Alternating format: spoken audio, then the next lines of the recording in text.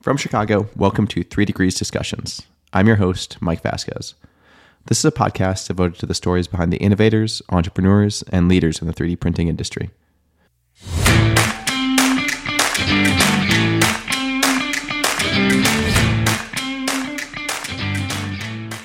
I just gave a guest lecture this semester in our manufacturing processes class here at Mines. And so they gave me one lecture to do additive manufacturing.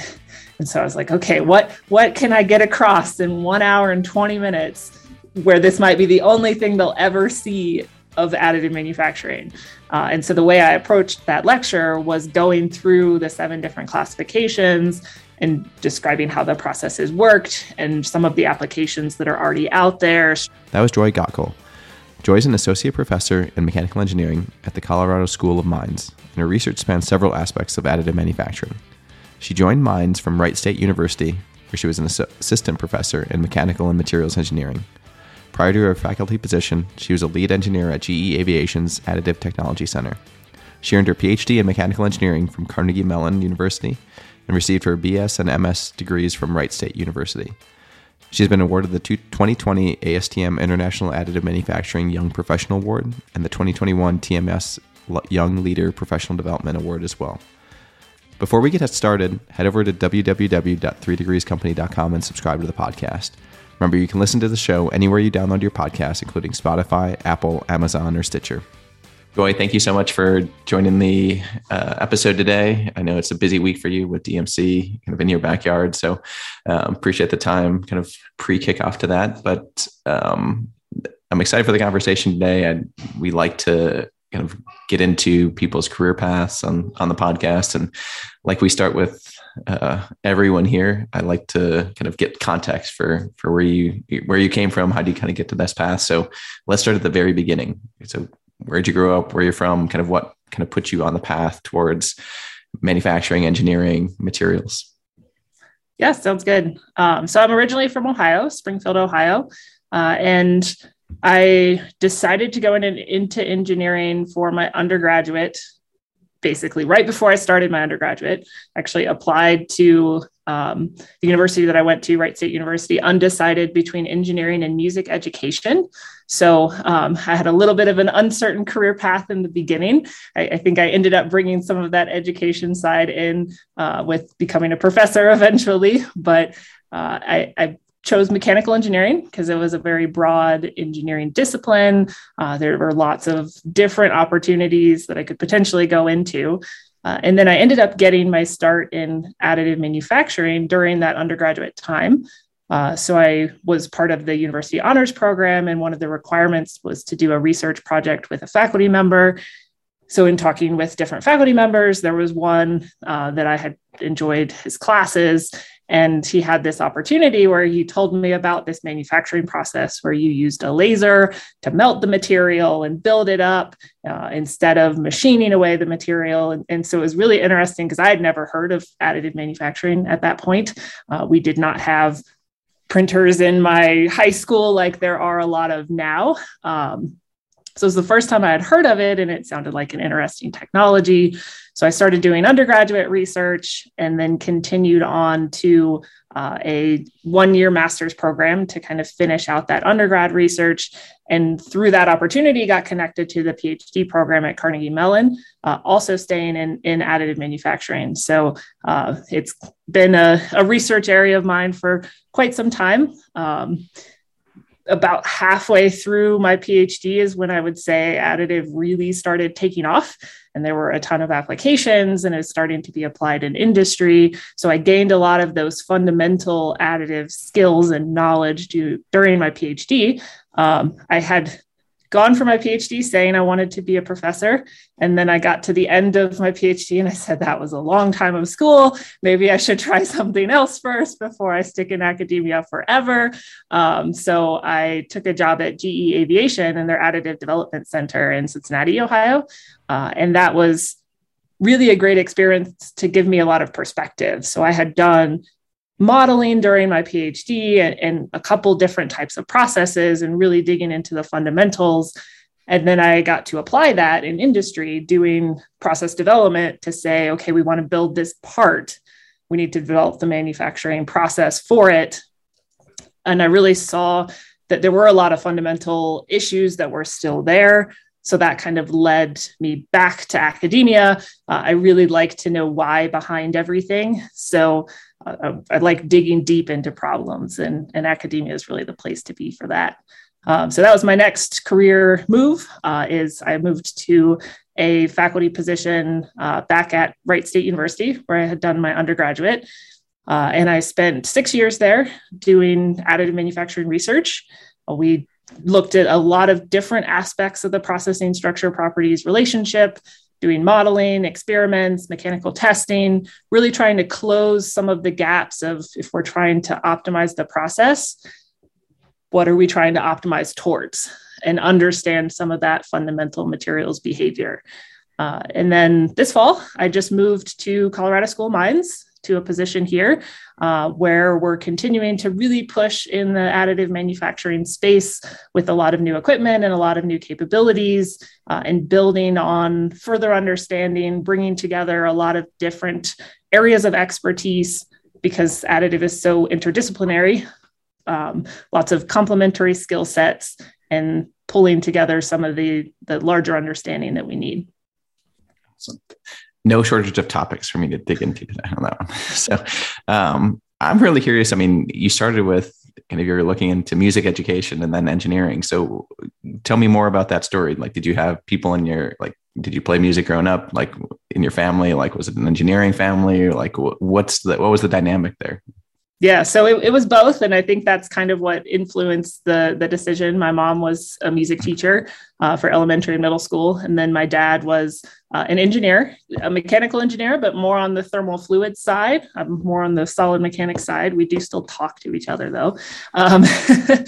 And so I think that's what I saw, a lot of that influence. And I knew what engineering was, because that's another thing that's kind of changed in education since I went through high school. There's a lot of high schools with engineering programs now, and really exposing more of that technology earlier. And I've always done music. I still sing. That's really the one thing that it has continued through. But I played 3 different instruments through high school, and really enjoyed that creative outlet. But I decided it could always be a hobby. So I continued with music as a hobby, singing in a couple different choirs, even up until last year. Still looking for a choir here in Golden to join. But I think there's been a lot of studies really connecting music and technology in how people think, and looking at patterns in music. So I think they are well tied together. But I'm glad I've been able to keep both as part of my life. Yeah, one of the questions I constantly get, especially from kind of young engineers who are coming up the ranks, is like, kind of, how do you build that skill set that's relevant for additive manufacturing, given it's so broad, right? And so as you were as you were building kind of your career, like, it was still an emerging, there's a lot of changes going on in the industry, which there's still now, but kind of from everything that you've seen in the academia sense and the GE Aviation sense, like, what have you seen as like, hey, like, push everything aside, if I had kind of these top skill sets, I'm going to be fine? Yeah, I think that's a great question, because I would start with just saying I'm still building. I'm still building the skill set that's really needed to understand all of additive manufacturing. I started with a lot of the fundamental kind of heat transfer side of things, looking at melt pools. I always say that the melt pool is the most fundamental aspect of at least metals additive manufacturing. So understanding how that melt pool changes with the manufacturing process was really a key fundamental building block. But then as I've continued my career, there's really interfacing a lot with materials. All of my degrees were in mechanical engineering, but all of my thesis titles had the word microstructure in them. So I've always kind of towed the line a little bit between materials and mechanical engineering. So that is where I think the really critical materials, manufacturing, design aspects tie together. Actually, during my time at GE, one of the things that stuck with me was a conversation with one of the executives where he was talking about the fuel nozzle development, which, that's one of the classic examples that we give of a successful first application of additive. And from the team perspective, he said when he would talk to the team that was working on this project, he couldn't necessarily tell who the materials person was, who the manufacturing person was, who the design person was, because they communicated so well and understood what everyone else was contributing to the project that they were able to talk all of the different languages. So really crossing over the design, materials, and manufacturing process is critical. But then I've continued to build skills in, understanding laser optics for the lasers type processes. What is the laser material interaction? What are the potential sources of variation in that process? And I think that's where the collaborative nature and interdisciplinary nature really helps in additive. A lot of the directions that I've gone are because I've had collaborators that have been willing to teach me and work with me. And we've, kind of teach each other to be able to work in these different areas and bring all of it together. So first bringing together kind of the first fundamental pieces, but then being willing to learn for the rest of your life and talk to people in the different areas and start building those additional skill sets. Yeah, I think that's so important, that humility to kind of realize that there's a whole host of things out there, and especially in a team, right? I mean, companies that I've worked with and seen, just like you're saying, is the ones that are successful kind of have that kind of good balance of hey, we know what's going on, but I don't know everything. I need to be able to communicate kind of this part of the process to the materials person or the design person, have that kind of constant flow of communication. Absolutely. And so we were talking a little bit before we press record about kind of this idea of process and process selection. And so let's talk more about that in terms of, as we've seen today. I mean, there are certainly big categories of additive that have a lot of focus. Metal powder bed, right? That's kind of the hot item for the last few years, but that's only one of several processes. So as you kind of have seen over your career and a variety of different processes and different materials, what are some observations that you've had with kind of companies you've worked with or people you've worked with as just industry general of kind of that process selection piece? Yeah, so we say additive manufacturing, and then that means something very different to lots of different people. So the processes in themselves are all fundamentally the same, where you're starting with a computer model and you're ending up with your part in a layer by layer process. But the material properties are very different. The design rules are different between different processes. So there's a lot that has to be considered in the overall, this is my application, this is the best additive process for that application. And so that's how I try to approach education. Also, I just gave a guest lecture this semester in our manufacturing processes class here at Mines. And so they gave me one lecture to do additive manufacturing. And so I was like, okay, what can I get across in 1 hour and 20 minutes where this might be the only thing they'll ever see of additive manufacturing. And so the way I approached that lecture was going through the 7 different classifications and describing how the processes worked and some of the applications that are already out there, strengths, weaknesses of the process, so that when these students who are all mechanical engineers, they likely won't work in additive manufacturing unless they go on for additional courses in additive, but they'll be in a design role and have to be able to say, this is the best process for additive. So being exposed to those different processes, I think, is really critical.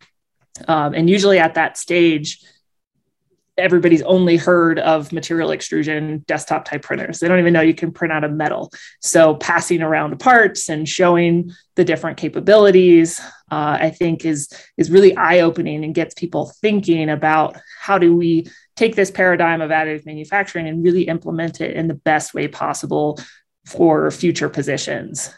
So there is a little bit, I think, in the industry right now of adopting a single process and then using it for all of the applications that could benefit from the additive benefits like complexity, combining multiple parts into one. If there's a part where that's applicable, then let's just build it with laser powder bed fusion without really thinking about, do we need the complex internal channels? Do we need the characteristics of laser powder bed fusion? Or is there a process that might be faster and cheaper that you could select for that particular application? So I think thinking about additive as a broader construct and thinking about the different strengths and weaknesses of the different technologies that are out there.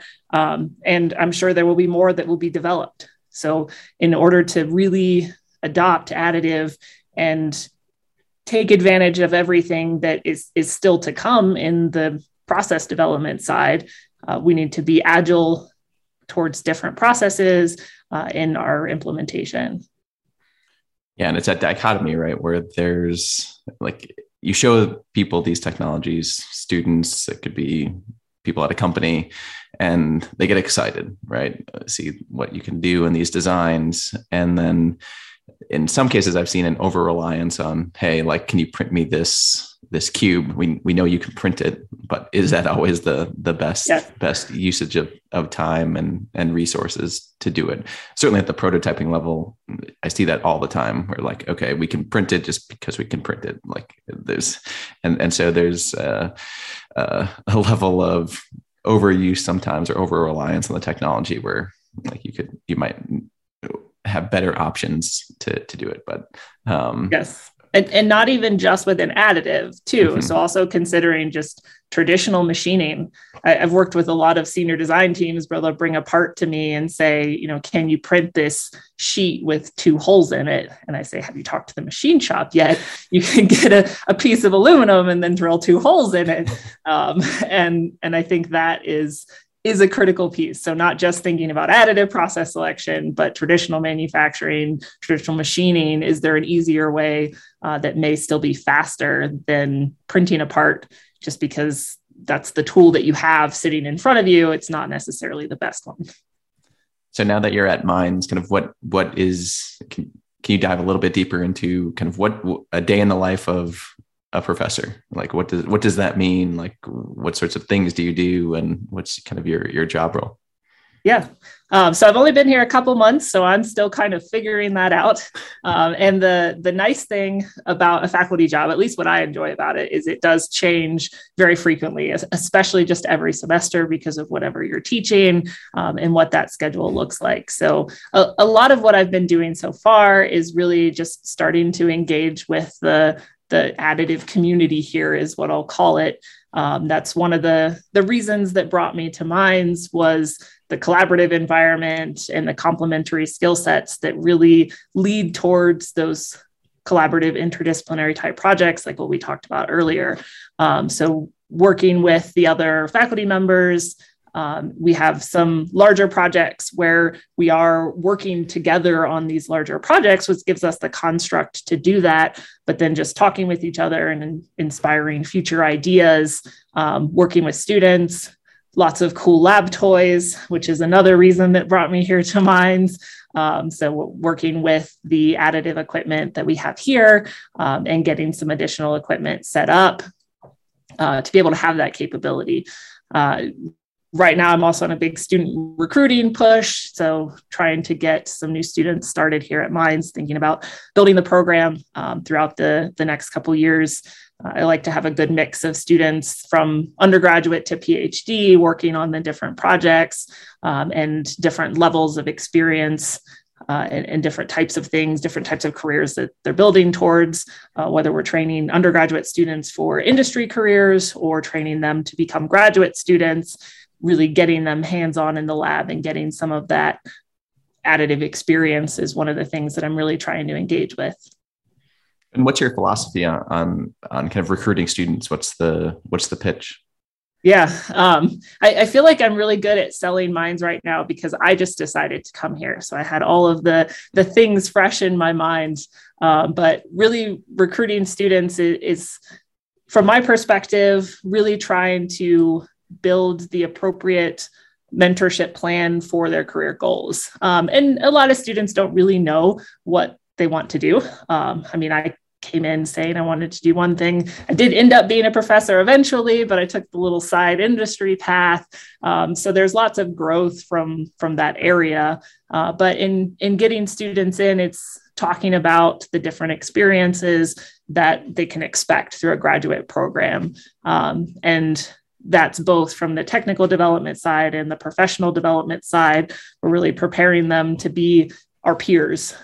So building research skills, how do you form a hypothesis? How do you really dig into those fundamental type problems? And then how do you communicate your results? So going to professional conferences and gaining those networking skills and communication skills that I think are really critical in a professional environment.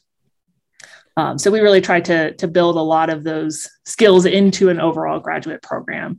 We think about classes, we think about research, but it's also the professional development side. Yeah, and I imagine too, the area that you're in, kind of the Colorado area, the students are able to see people like them succeeding in the industry, whether it's at 3D Systems or Lockheed or Beehive or any number of the different kind of additive companies in the area that are around, right? Elementum and things, that you have people that have walked the path before, which I think is super helpful. Like people that you can build your network with. Yes, and we have a lot of industry engagement here at Minds also, and kind of a push towards making sure that we are industry relevant and we're solving industry relevant type projects.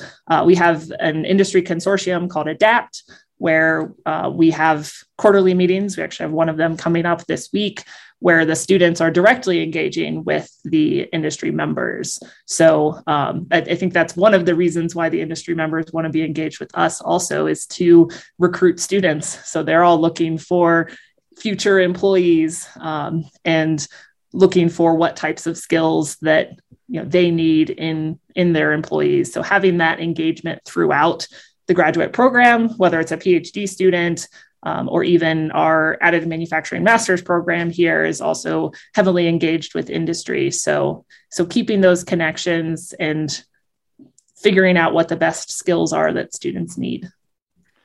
And do you have to also kind of frame a research area / topic, or is additive manufacturing broad enough to account for that for your own work? Yeah, it's a question that I've always been trying to answer of when people ask you what your area of expertise is, because I think 5 years ago, saying additive manufacturing wasn't really a recognized area of expertise. So, a lot of people would say, I'm an expert in solidification, or I'm expert in phase transformation, or these different pieces of additive.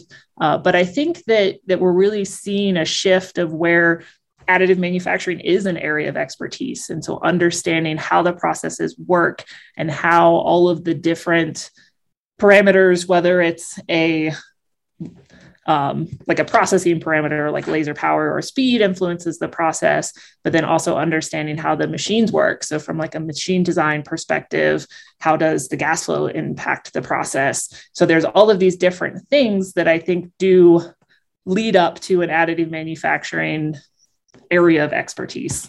I tend to phrase it that I just work in all aspects of the processing structure properties relationship, whether it's process monitoring from the processing side or fatigue testing from the properties side. Those are the areas that I've gained expertise in, kind of working within the additive construct. I think the really neat thing about kind of what you have at Minds is, you mentioned it a couple of minutes ago, is that industry connection. And you've got some projects certainly with industry, but also with some of the big institutes like America Makes. So do you want to talk a little bit about kind of some of the work you're doing in that context? Yeah, so America Makes is an organization that I've been involved with actually since their beginning. My graduate advisor invited me to come up to this meeting in Youngstown. I really had no idea what I was going to, but I was at the very first America Makes meeting, and I've in all of my roles since then, been engaged with America Makes. So through graduate school, through my GE position, through Wright State, and now through Mines. And I think that goes back to keeping a good perspective in the area of additive research, because it is such a fast moving field where you are seeing advancements that are happening in industry, but then finding the research gaps and those niches that industry can't take the time to solve because they have to develop products and advance in that way. I think organizations like America Makes really help keep the pulse on engaging industry and academia and government organizations together to see what are truly the gaps that are still existing. And also engaging from the technical side and the workforce development side, engaged in all of those types of activities, and then having the connection to industry needs. For sure. Yeah. And it's one of those things too, where I get to see it because I work with a lot of different companies, but there's a lot of repeated efforts across the industry, yes. Whether it's qualifying an M290 for titanium or aluminum or stainless, right? Like it's been done a million times at this point, but everyone has to do it from scratch. And so the ability to have an overarching institute across the country to look at some of these broader problems and have specific working groups that kind of say, hey, like we're all kind of saying the same thing. We're all trying to work on these types of challenges. Why don't we put out a project that we can share broadly to the membership and maybe help accelerate that adoption a little bit quicker to help U.S. manufacturing? Absolutely. I think the construct of America Makes is really one of the things that is pushing the industry forward for those very reasons that you mentioned. You're going to spend $1 million collecting data. You don't want to share it with someone else because that gives you your competitive edge in industry. So identifying the pre-competitive aspects of additive that will really help the small and medium-sized businesses advance as well, because a small business doesn't have the ability to spend $1 million developing some data to advance their technology. So finding and filling those gaps. One of the efforts currently is a refresh of the America Makes roadmap. So I'm have recently taken the role of the materials swim lane lead. So we're working on material specific aspects. We just had a road mapping activity at an event, America Makes event in August, trying to identify some of those new gaps. So it's a constant, fast-moving field. So remaining agile and finding those gaps and getting input from industry of what really needs to be solved that maybe they don't have time to work on also. What is useful community knowledge? Absolutely. And so could you explain a little bit about you guys are on a project at Mines. Can you talk broadly about kind of an example of solving some of those problems? Sure. So the project that we're working currently through America Makes is in collaboration with Army Ground Vehicles. So we're looking at qualification of additive processes. Our focus right now is looking at a stainless steel 316L for some Army applications. But as you're building a component, your material is built at the same time as your component. So there's some variation depending on exactly what geometry you're building. And then that could influence your overall properties. And so that's one of the areas that we're trying to look at currently is as we're building material in a single process, a single machine, even right now, what is the variability? How does that impact an overall qualification construct?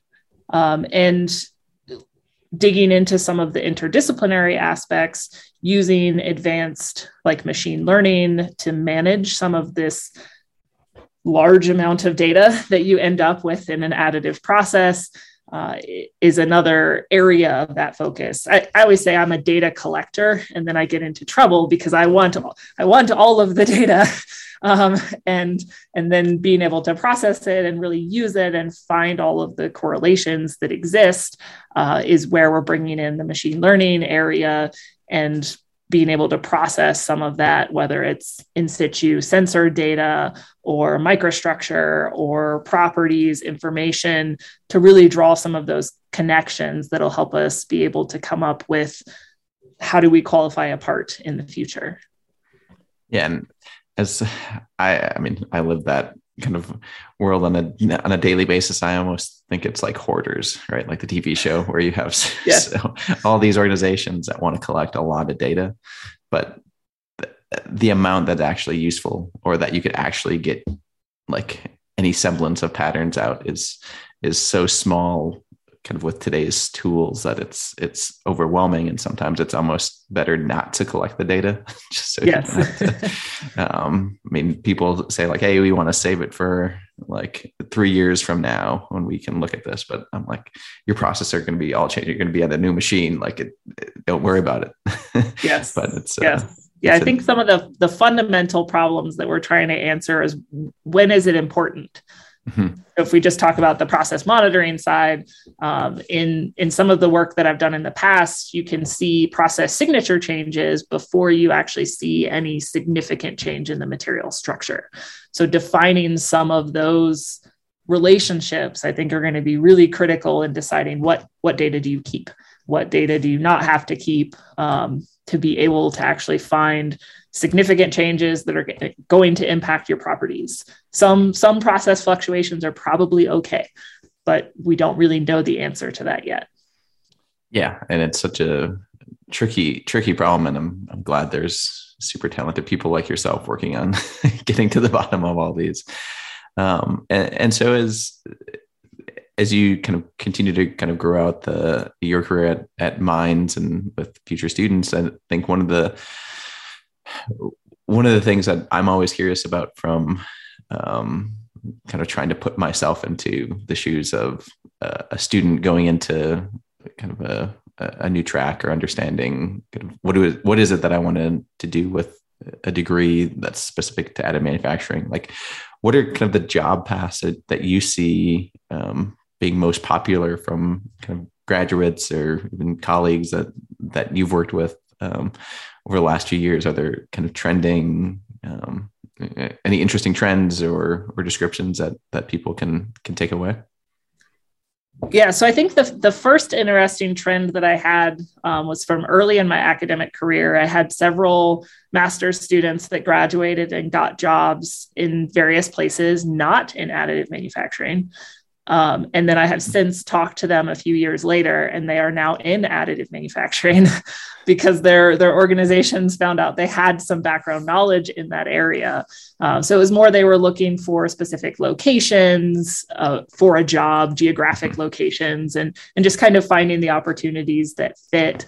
And now, one of them has the job title lead additive manufacturing engineer, but started at the company in nothing related to additives. So I think there are a ton of opportunities, and really organizations are looking for some of that additive manufacturing expertise, whether it's going into industry, where you're developing products. There's research going on in industry as well. National labs have been hiring quite a few people, doing heavy research in additive manufacturing. You go to an academic conference and half of the presentations are from different government or national labs across the country, really pushing in those areas as well. So I know right now, I don't know if there's trends in where people are going, but there's a ton of job opportunities. I'm contacted by people frequently looking for expertise in the additive area.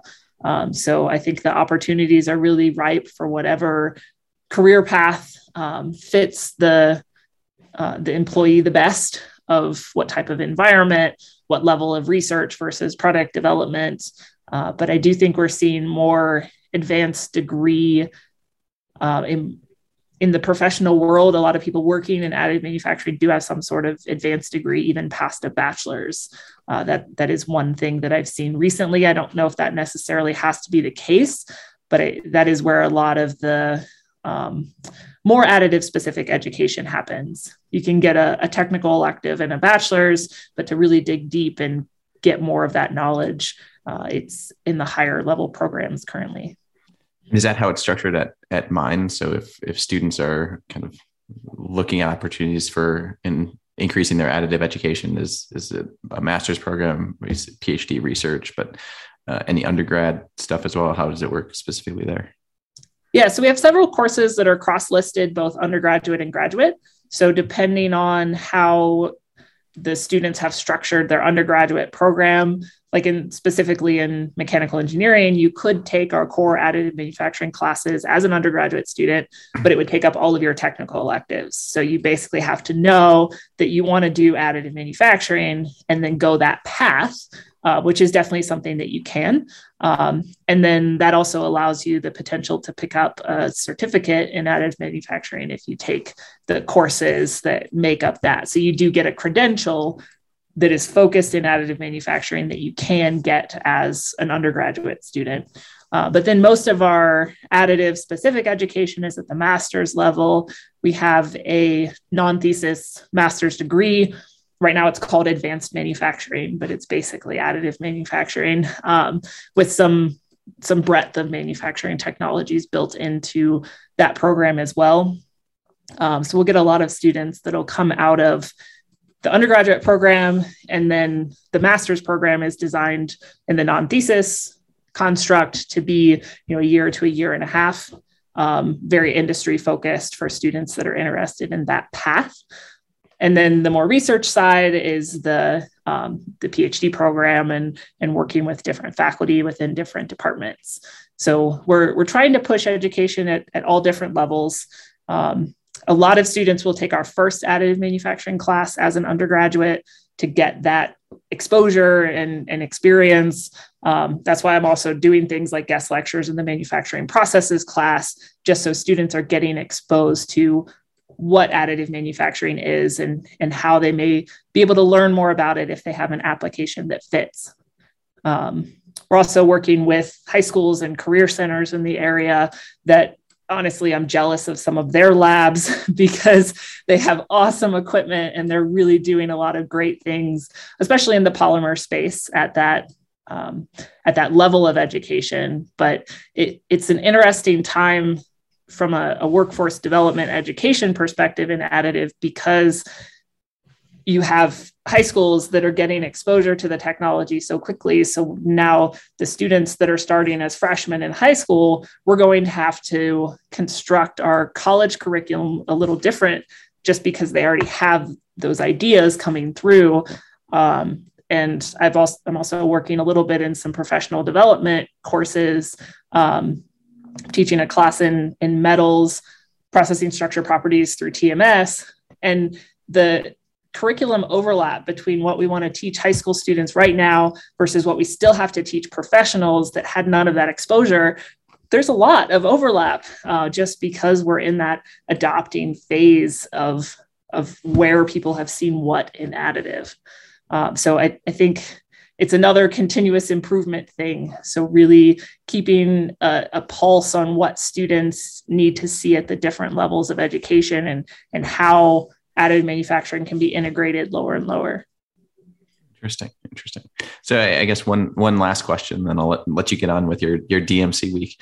So what are you excited about for 2022? So we're kind of at the end of the year now. So what's on your radar, either kind of industry related, your career related? What are you excited about? Yeah, so the thing I'm most excited about is some of the new capabilities we're getting in here at Mines. I mentioned lab toys earlier. So we have a laser powder bed fusion machine currently that was just installed this summer, shortly before I came here. In the next year, we'll be getting another laser powder bed fusion machine, some sort of blown powder DED machine. We're getting a robot arm for a wire arc system.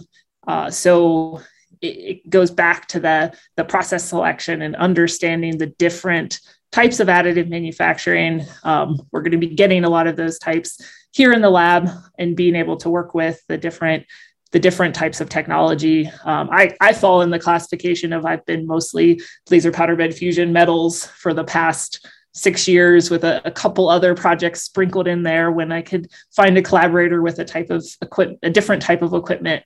So I'm excited to have a lot of new lab capability and really be able to expand research and start pushing a lot of the different aspects of additive forward.